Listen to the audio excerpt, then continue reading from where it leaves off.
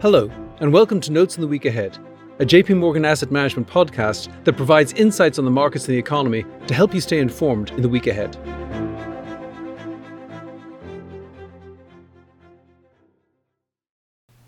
Hello, this is David Kelly. I'm Chief Strategist here at JP Morgan Asset Management. Today is May 1st, 2023. On Ireland's Atlantic seaboard, 10 miles west of the town of Lisdoonvarna, stand the majestic Cliffs of Moher. They are a popular tourist attraction, but also a dangerous one.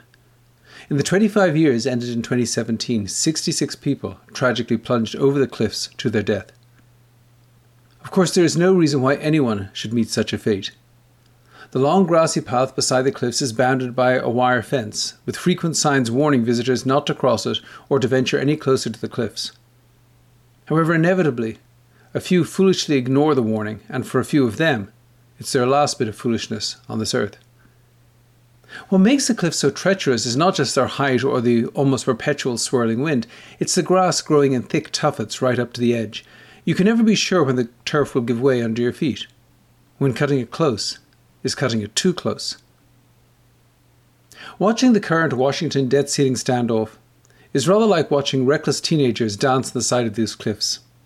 Their careless assurances that they would never countenance default should comfort no one, both because they seem willing to dance closer to the edge than ever before, and the reality that they may not be able to tell precisely where that edge is until it is too late to avoid default. It should go without saying that politicians willing to take these risks on our behalf should not be in office. However, for investors, it is important to appreciate the risk of a debt-ceiling disaster and what steps could be taken to limit its impact on portfolios. The normal budget process starts with the President submitting a budget proposal to Congress in early February for the upcoming fiscal year. While this particular proposal is often declared dead on arrival, it starts a process of congressional committee meetings, budget resolutions, appropriations bills, and proposed changes to revenues, which should be considered by the Congress in the next few months. The fiscal year starts on October 1st, and in the last 25 years, Congress has never actually completed action on the budget by the start of the fiscal year, thus necessitating the passage of a series of continuing resolutions until the budget process can be wrapped up. However, importantly, no changes can be made in appropriations or to the federal tax code without a majority vote in both houses of Congress and the President's signature. On top of this process, however, the federal government instituted a debt ceiling way back in 1917 as part of the Second Liberty Bond Act to help fund the US contribution to World War I. Since then, the limit has been suspended or raised over 100 times, although this has often been accompanied by some political theatre. Most notably, the debt ceiling crisis of 2011 led Standard & Poor's to downgrade federal debt for the first time in US history, and another tense negotiation over the debt ceiling brought the country to within days of default in 2013. Since then, the debt ceiling has been raised or suspended 5 times without much controversy. Most recently, in December 2021, the debt ceiling was raised to $31.381 trillion, roughly $2.2 trillion higher than the public debt subject to limit at that time. Deficits since then have, of course, added to the debt, and in January, Treasury Secretary Janet Yellen announced that the federal government had reached the limit and was initiating extraordinary measures to pay the bills. She estimated the combination of the Treasury's cash balances and these extraordinary measures would allow the federal government to pay the bills at least until early June. Investors have been particularly concerned about the current debt ceiling negotiations since Republicans achieved a narrow majority in the House of Representatives last November and have vowed to wring budget concessions for the administration in return for a vote to increase or suspend the debt ceiling. In communication since January, Secretary Yellen has made it clear that considerable uncertainty surrounds the actual date on which the government will no longer be able to pay its bills, commonly referred to as the X date.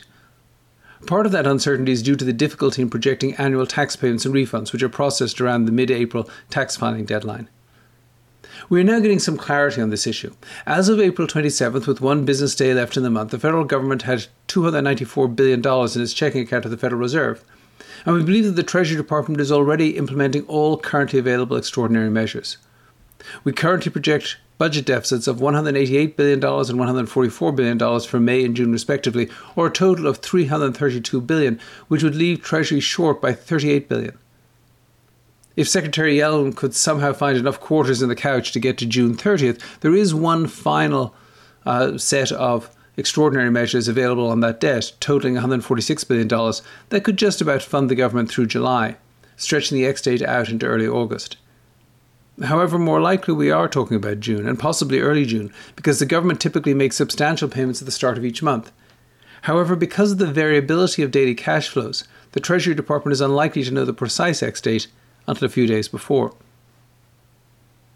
These calculations suggest that we could reach the ex-date within the next 6 weeks, which naturally begs the question of where exactly we are on negotiations. On the House Republican side, last Wednesday, Speaker Kevin McCarthy succeeded in rounding up 217 Republican votes to pass a bill that would raise the debt ceiling by $1.5 trillion, or until next March, whichever came first. However, the bill also contained $4.8 trillion in proposed deficit reduction measures over the next 10 years. These provisions included a $131 billion cut to current discretionary spending and then limiting the growth of discretionary spending to 1% per year over the next decade, as well as cancelling the President's student loan forgiveness plan and repealing most of the clean energy credits from last year's Inflation Reduction Act. This bill will clearly not pass the Senate or be signed by the President. The administration, for its part, claims that it will not negotiate on raising the debt ceiling and is urging Congress to pass a clean debt ceiling bill. In order to see what could be a possible solution to this standoff, it's important to rule out what is unlikely to happen. First, there is no way at this stage to balance the budget to avoid debt from rising. CBO estimates for the current fiscal year suggest spending of $6.2 trillion and revenue of $4.8 trillion, resulting in a budget deficit of $1.4 trillion. The majority of that spending consists of Social Security, Medicare and Medicaid, and interest payments. Discretionary spending, divided roughly evenly between defence and non-defence programs, amounts to $1.8 trillion, and there is no way that these programs could or should be cut so savagely in the short run as to achieve immediate balance. Second, last-minute prioritisation is not practical.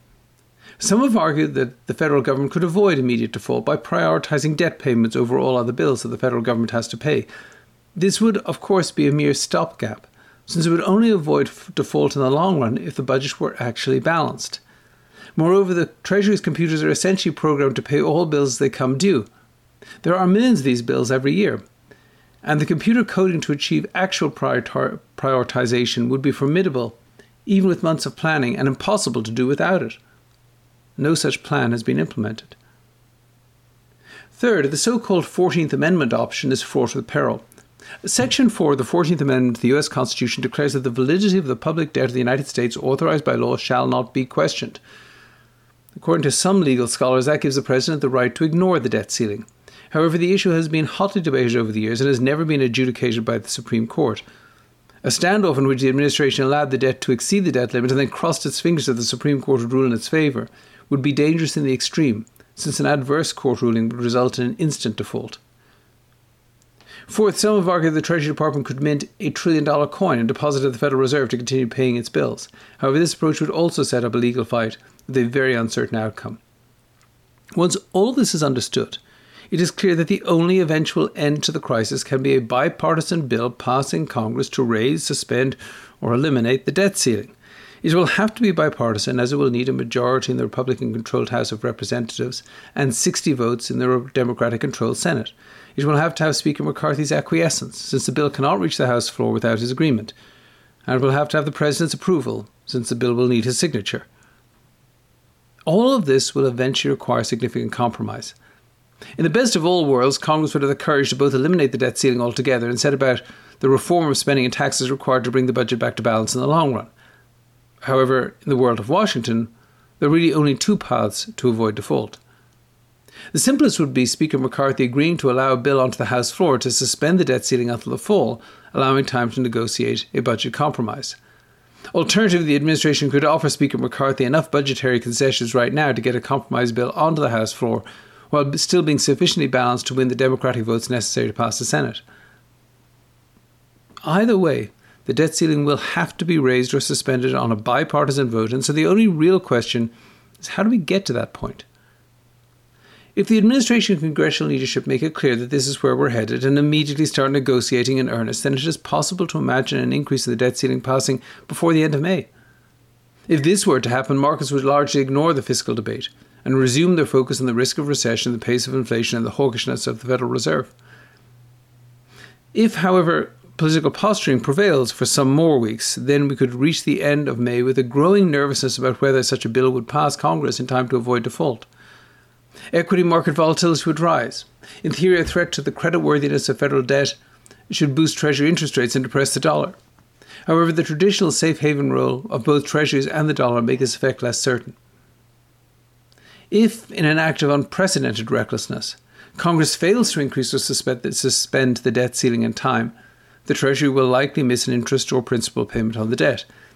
This event would likely precipitate a major stock market meltdown, a spike in Treasury interest rates, and a collapse in the dollar. A further downgrade to US debt would probably occur. After a few days of chaos, Congress would very likely suspend the debt ceiling for a period and get back to negotiating the budget. However, some default risk premium would likely permanently be added to US Treasuries, and the uncertainty caused by the crisis would increase the likelihood of a near-term recession. For investors, it may be tempting to move to the sidelines while debt ceiling uncertainty remains. However, it should be recognised that this situation will eventually be resolved. Partisanship in Washington could push the federal government to the brink of default or, in a worst-case scenario, actual default. However, members of Congress won't have the stomach to perpetuate a fiscal crisis and recession if, by the simple act of suspending the debt ceiling, they can provide relief to their constituents. The passage of such a bill should cause a rebound in the stock market, although some damage to the dollar and the Treasury bond market may be permanent. Across all of these outcomes, one potentially common thread is a decline in the dollar, and investors may want to make sure they have good exposure to the bonds and stocks of other developed countries denominated in foreign currency. However, it's best not to think of the debt ceiling crisis as a potential rerun of the great financial crisis. Restoring confidence in the US banking system in the wake of the subprime crisis was an immensely complicated and uncertain task. By contrast, recovery from a debt default crisis would likely start the day Congress belatedly suspended the debt ceiling. Getting closer to default or actually defaulting would undoubtedly reduce confidence in US political leaders. However, given their willingness to dance on the cliffs of debt default, it is hard to imagine that much of this kind of confidence is priced into global markets today. Well, that's it for this week. Please tune in again next week, and if you have any questions in the meantime, please reach out to your JP Morgan representative. This content is intended for information only based on assumptions and current market conditions and are subject to change. No warranty of accuracy is given. This content does not contain sufficient information to support investment decisions. It is not to be construed as research, legal, regulatory, tax, accounting, or investment advice. Investments involve risks. Investors should seek professional advice or make an independent evaluation before investing. The value of investments and the income from them may fluctuate, including loss of capital. Past performance and yield are not indicative of current or future results. Forecasts and estimates may or may not come to pass. JP Morgan Asset Management is the asset management business of JP Morgan Chase & Company and its affiliates worldwide.